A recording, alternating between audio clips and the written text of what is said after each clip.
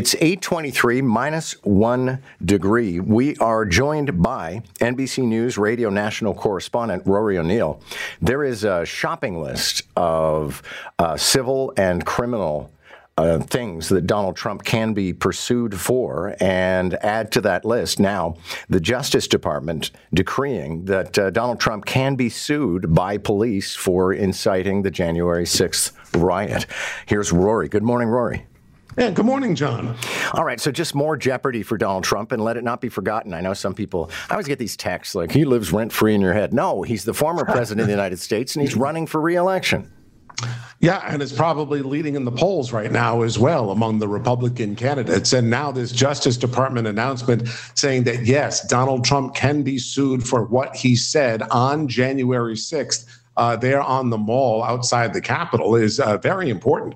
You know, the spouses of police officers, actually, and several officers, and 11 members of Congress have filed these civil suits.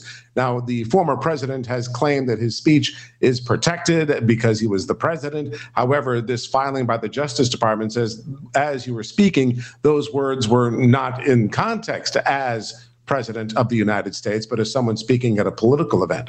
It's going to be a pretty high legal threshold, I have to think, though, because, you know, to say that somebody incited a riot is one thing. To try and argue that by just being a bystander that he allowed it to happen is another. Yeah, and, you know, they are trying to walk this tightrope. In this court filing, they didn't want to say that, you know, yes, he did incite the riot, but at the same time, they want to say that the speech he gave was not protected by his role as the president. So this is difficult to navigate. But President Trump has lost on this appeal in lower courts before. So, again, this sort of just seems to continue this legal argument that he could be in some real civil trouble from these members of Congress and these police officers. Thank you very much, sir. Good to have you. Thanks, John. Have a good weekend.